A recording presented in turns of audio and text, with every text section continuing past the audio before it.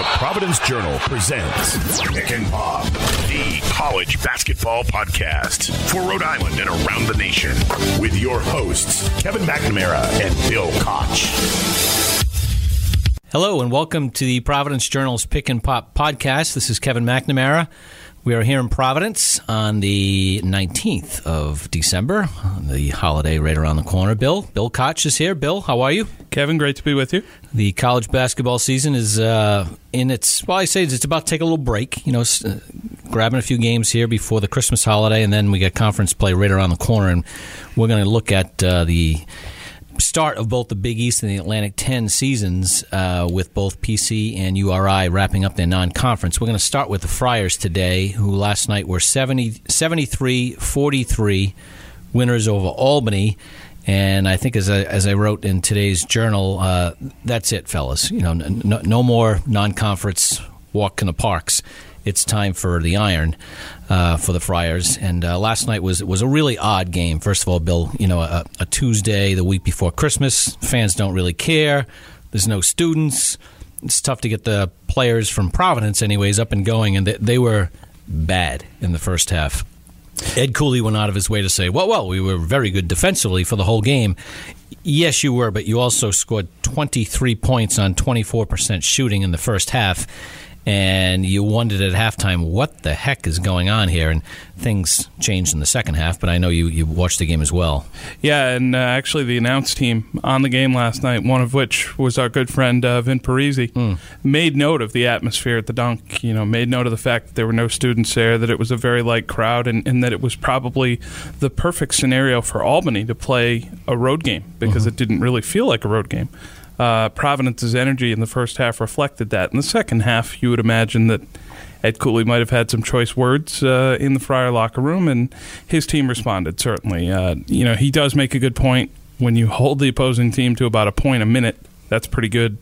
You also were led by Alpha Diallo. Again, another double-double, 20 points, 10 rebounds. When you're in the mud, you're sort of not playing well, and you're stuck for some inspiration. That's where you like to see that guy step forward, and I think he did a lot of things in the second half that we're becoming accustomed to seeing him do out there. He did, and as I sat down and wrote the game story afterwards, I'm like, well, do I really want to emphasize how badly they played in the first half, or they just wanted to get through the game? And I think they just wanted to get through the game, especially with they go to the University of Texas on Friday, national TV game, blah, blah, blah. Certainly a high leveraged, exciting opportunity, and versus a game where you show up and, there's no fans around and you're playing Albany and you're 17-point favorites. So I'll cut them some slack for that first half. Second half, they completely dominated. Clearly, Ed Cooley was on them at the half to work harder on offense. He started Nate Watson in the second half. Although he only touched the ball once, it was very clear that they were looking to really run their stuff instead of, freelance, I guess you could say, in the first half. And that said, they missed a ton of shots around the rim. They only ended up with 26 points in the paint, which is just not enough against a team like Albany with no inside juice. I will say that very encouraged by the play of Malik White since A.J. Reeves went out with a foot injury. Malik has stepped in and looked really good. He had 18 against Central Connecticut on Sunday, 16 and 4 assists last night against Albany. Again, great, good. Central Connecticut and Albany. Now they go to Texas, and we'll find out if they really miss A.J. Reeves. Yeah, at the very least, though, Malik White has been able to get his feet under him. Last week on the podcast, we talked about who was going to take those minutes and, more importantly, who was going to make up the production for A.J. Reeves. And I think Ed Cooley's point last night was a good one in terms of singling out Malik White as the true combo guard that he is. He can take away some of the ball handling responsibility from David Duke. That's nice. And he's also made shots in these last two games and been able to score it a little bit. So he might be a little bit of a unique matchup in the backcourt, especially if they decide to go small and say, play Duke and Malik White and, maybe off the bench, Mekhi Ashton Langford.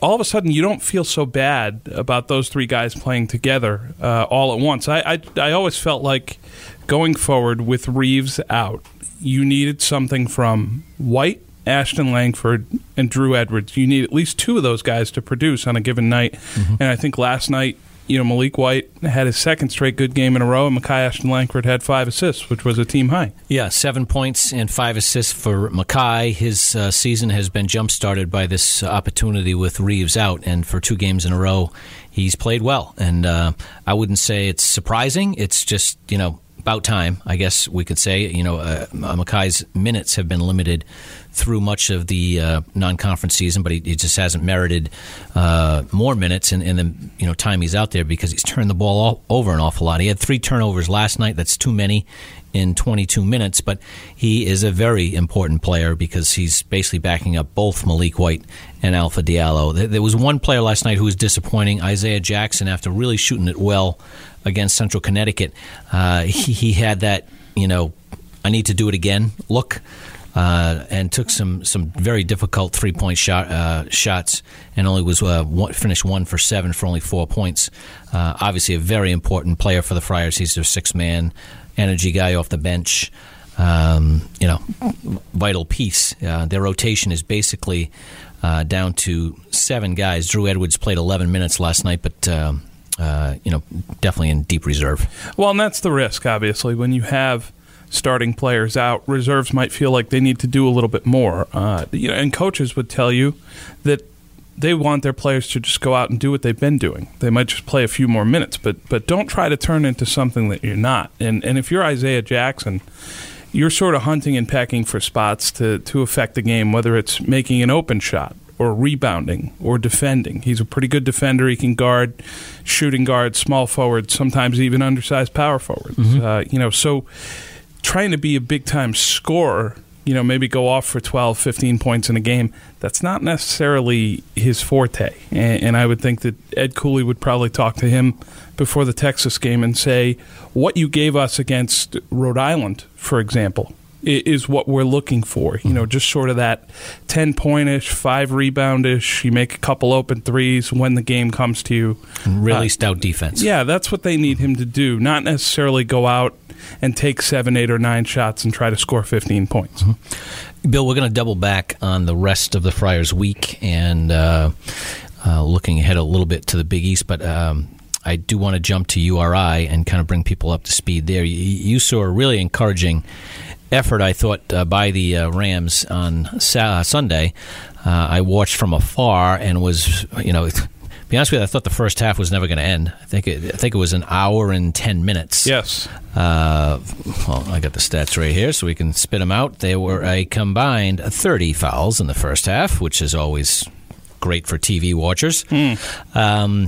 And, that I'm going to really attribute that to West Virginia and the way they play and the way they foul. You have to be able to play physical without fouling, and West Virginia has not mastered that art yet this season. Both teams in foul trouble, but Rhode Island was the one who answered the call in the second half with the game on the line. In an 83-70 win over a West Virginia team that had better improve really quickly, or else they're going to have some trouble in the Big 12. But that's their problems. Rhode Island needed a really good win, and they feel really good about themselves as they fly out to Hawaii for a holiday tournament. Yeah, I thought it was very impressive. And you saw some really encouraging signs, not only out of the guys who have come back from last year, but also some of the young guys. Obviously Jermaine Harris was in foul trouble throughout this game, still managed 11 points. Tyrese Martin had 7 off the bench, and they just looked more comfortable out there. They looked a lot more cohesive as a unit, and I think that allows the older guys to sort of settle in and just play the roles that they're accustomed to playing. Jeff Doughton was excellent in this game.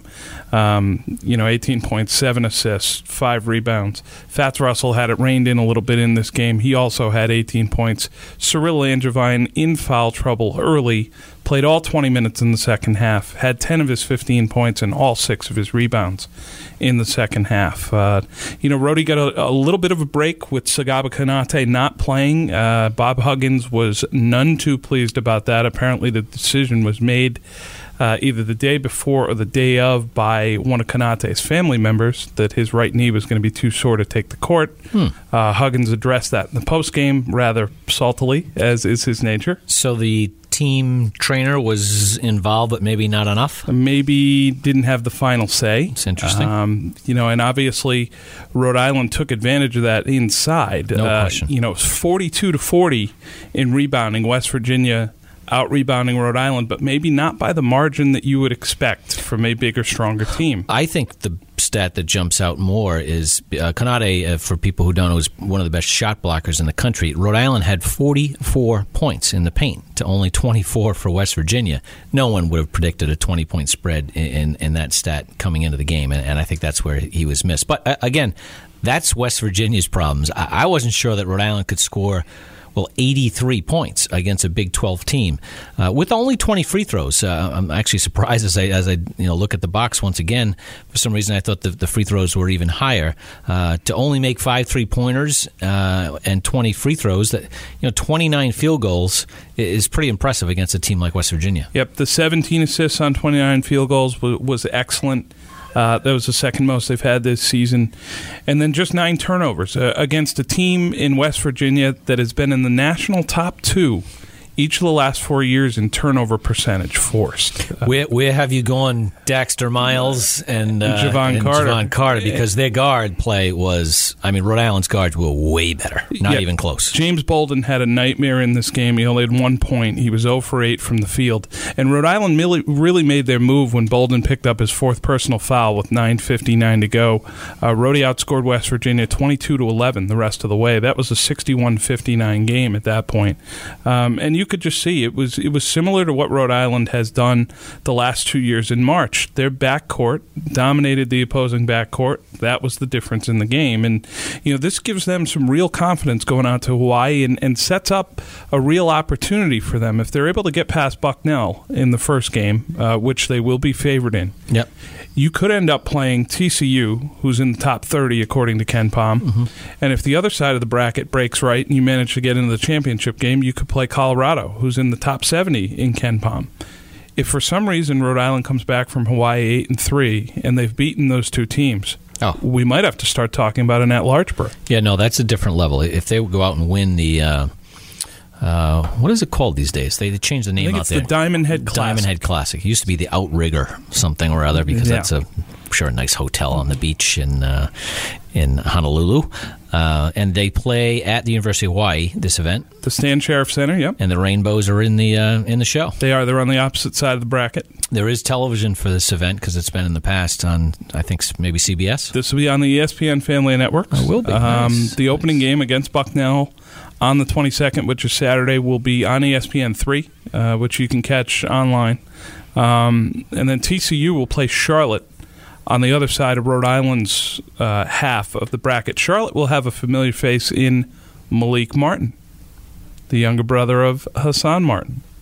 So for the Rhodey fans who might be making the trip or watching the game, that is young Malik, and you might hope that he has a good game and that TCU still wins because you want to see the Horned Frogs in that second one. That's the reason you're going. No question. These tournaments are all about opportunities because you can't get these teams to come to the Ryan Center and play a home and home against you. So the chance to do that. And Bill, jumping ahead, we've killed the Rams a little bit on this podcast about their lack of games. We've finally come to the end of that run. They're going to play 3 games in 4 days, and then Middle Tennessee is at the 28th? The 30th. The 30th. Yes. So they'll have 4 games in a week or so, and then just tell people how we're going to start the Atlantic 10 as well, which is not easy. Well, a tough start. 2 on the road immediately. Your opener is at St. Louis, a team that several people have picked to win the league. Preseason. And then you go to Richmond, which, Richmond has had its struggles. There's no question. There's unrest there in terms of head coach Chris Mooney. There are a lot of people there who are not happy with him. And that's what happens when you lose to Longwood, Hampton, and Oral Roberts. Okay. Not a great start. But Richmond is a place where Rhode Island went last time was 2 seasons ago. and had a really, really difficult night. I remember that. In a 73-62 loss. That was earlier on in the season. That was before the debacle against Fordham. That was before the 9-game winning streak that went all the way into the NCAA tournament. But hasn't necessarily been a place where many of their guys have much experience. You're looking at Jeff Doughton, Christian Thompson, Cyril Langevin, Fats Russell. Those guys have played in and won road games in the Atlantic 10. They've gone 7-2 each of the last 2 years away from the Ryan Center. But this younger group, you wonder how they're going to react in a true road game, even if it is against a team that's struggling, Kevin. You know as well as I do that conference play is an entirely different kettle of fish. So is conference play on the road. Yes. Totally different. It was funny, John Fanta from the Big East was in town the last 2 days, and we had this discussion before Providence's game last night, and he said, what do you think about the league? And we're going back and forth, and I said, you got to understand, John, people don't lose many games at home. If you're a decent team in college basketball, you win home games and you struggle to win on the road. The good ones can do a little bit of both, and they're in the NCAA tournament easy. That's going to be Rhode Island's trick, is to not only protect its home court, and obviously they've been very good at the Ryan Center for a few years now, but this is a different group of cats, so I'm not going to assume anything. On the road, we'll see how many they can get. They'll have 9 chances in the league, and if they can get 3, 4, that's really good, and people don't appreciate that. Yeah, it's what they did the last 2 years. You got to throw it out. It's just not very common. Yep. Teams don't go 14-4 on the road in conference play. Even really good teams. Like you're looking at the Dukes of the world or the Kentuckys of the world. They still go to Mississippi State or Boston College. Lose. Exactly. Things happen. Duke annually has a struggle with Florida State where they tend to lose on the road, and that was back when Florida State wasn't really very good. If they were to lose to them now, it wouldn't really be a surprise. But you look at Rhodey's schedule, you come right out with St. Louis and Richmond. You have George Mason and St. Bonaventure at home. Then you play at LaSalle, VCU home, at UMass, at Duquesne. There are games there that you're going to be favored to win. Actually, Ken Pom favors you to win 6 of them. They think you'll be 6-2, 7-2 through St. Louis the second time, which would be the first half of the schedule. So 7-2, but how many road wins? Exactly. That's quite a few he's got there. I'm not ready to sign on to those just yet. He's got them beating Richmond on the road, LaSalle on the road, Duquesne on the road. None of those are going to be easy. I think Duquesne is a dangerous team. A couple years ago, they beat Duquesne by a point on a Jared Terrell free throw with about 4 seconds left. And that was a really good Rhode Island team, a team that you felt was going to contend at the top of the league. So I would just say they have put themselves, beating West Virginia, they've put themselves into a really good position in terms of how they should feel about themselves and how the fan base should feel about them. They've really shown some signs of encouragement here, and it's up to them to continue that into Hawaii. I think when we come back here next week sometime at a undisclosed time, because it's the holiday week, I couldn't tell you when we're going to do it, but we will reconvene. I think we'll know a lot more about the Rams because their 3 games in Hawaii are going to reveal even more, especially if we get to see them against TCU and maybe even in a championship game situation. Right. Circle back to the Friars a little bit here, and you got your trusty computer there with Ken Palm. I do love you to call up the Texas Longhorns, who've had a really interesting year. Early on, they're in a tournament, neutral court game, and they beat North Carolina, which is looking like one of the 10 best teams in the country. And then they go home, and they lose back-to-back games to, was it Radford? Radford and Virginia Commonwealth. And VCU. And then they turn around and kill the next 2 opponents, and neither one world beaters. Was it Gardner-Webb? They beat Purdue by 4, and then Grand Canyon by 38. Grand Canyon. And Grand Canyon is supposed to be actually decent. I wouldn't be doing that to Dan Marley. No, that's right. You might want to jump in the ball game. Yeah. But the thing that jumps out at me about Texas, who, again, Providence plays on Friday night, they're in the top 10 or 12 in adjusted defense. Defense are 9 in the country, 91.5 points per 100 possessions. So are we saying the Friars are going to have some trouble scoring? Well, just about everyone that VCU has played outside of North Carolina has struggled scoring. Michigan State had 78 points in a win. Purdue, who is a really good team, who a lot of people feel like can win the Big Ten, only scored 68 points in that game, a 72-68 loss. And obviously, if Texas is going to start scoring, they had 92 against North Carolina, 98 against Grand Canyon. If they ever find out a way to play on that end of the floor, they're 74 in adjusted offense, but not great from the three. They're only 32.9%. So you figure they're not going to get anything easy. It has to be physical and inside and maybe off turnovers. And, that could give the Friars an opportunity because traditionally Ed Cooley's teams have been pretty good at defending the three. And rebounding. Yes, yeah. And if they're able to suffocate them on the perimeter, they might be able to have some extended stretches where Texas isn't able to score and Providence could capitalize at the other end. So obviously a really important opportunity for Providence at Texas. The Friars at 9-3 sounds good, but there's some serious holes in their resume thus far with a loss to a Wichita State team, which is average at best right now in the American Conference. They will not sniff the top 25 like they did the last several years. And then their other, obviously a crushing loss at home to Massachusetts, which is a middling Massachusetts team. I can't see them in the top, 6 or 7 of the Atlantic 10. So those two losses, to make up for, losses like that, a road win at Texas would look really good, needless to say. Yeah.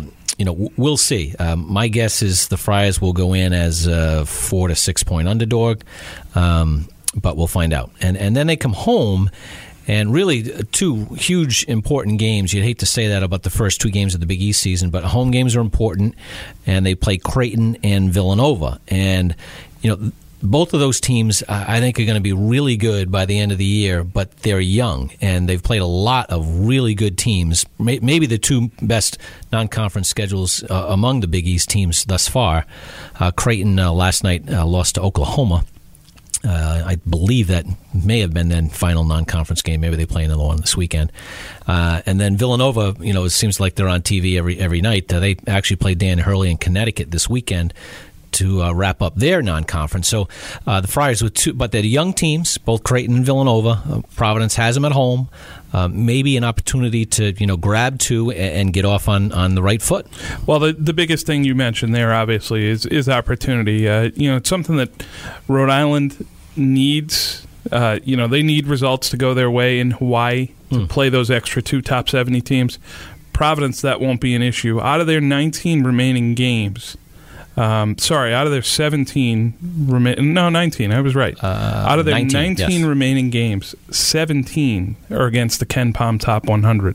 The only two that are not are against Georgetown, and they're at 105 right now. They could certainly play their way into the top 100. Yeah, right. those will fluctuate, obviously, and it's very early. It's probably too early, for this to be all that reliable. It will shake out over the course of the year, but that gives you an indicator of what sort of schedule they have coming up here. Texas, Creighton, and Villanova are all top 40 games. And, if you were able to win at Texas and start 2-0 in the Big East, going to Georgetown, that'd be a really nice cushion going in the rest of the schedule. Yeah, and we're also going to kind of monitor the return of A.J. Reeves here, who's the second leading scorer, top three-point shooter. Does not have a stress fracture, does not even have a mild stress fracture. They say he just has foot soreness, so it certainly can develop into that. Mm-hmm. So they're being leery about this, really, cautionary. As they should be. Yeah. Not only is a freshman, but this time of the year, just, back off a little bit. They have a week off. They have a strange bye after those first two Big East games. So that buys AJ an extra week without losing any games. So in theory, he could be back by the time the Friars go on the road for the first time at Georgetown. So, again, we'll monitor that situation for you and see where it stands. But, Bill, that's it. That's all we got. It's time to go shopping. I know we promised big things last week on the podcast on the shopping front. I've done none. Nothing? Nothing. Really? Nothing. I have a December 20th date that I usually wait. I shop after December 20th. Okay. It's just, it's just kind of a thing. But you have a plan, it sounds like. I have a minimal list. A minimal list. Yes. That's good. Yeah. Only 3. I have 3 people. How many do you have? I've maybe a couple more, but it doesn't get much past 5. Well, I guess you could say. No gifts for me. Give them to Bill Corey. Maybe Whitman Littlefield. Whoever wants to help us with the podcast, they deserve all the gifts. Well, yes, very much true. As Whitman is laughing in the background here. Yes. Merry Christmas, everybody. We will be back after Santa arrives. Yeah. Happy holidays, all. This podcast is a production of the Providence Journal, online at providencejournal.com.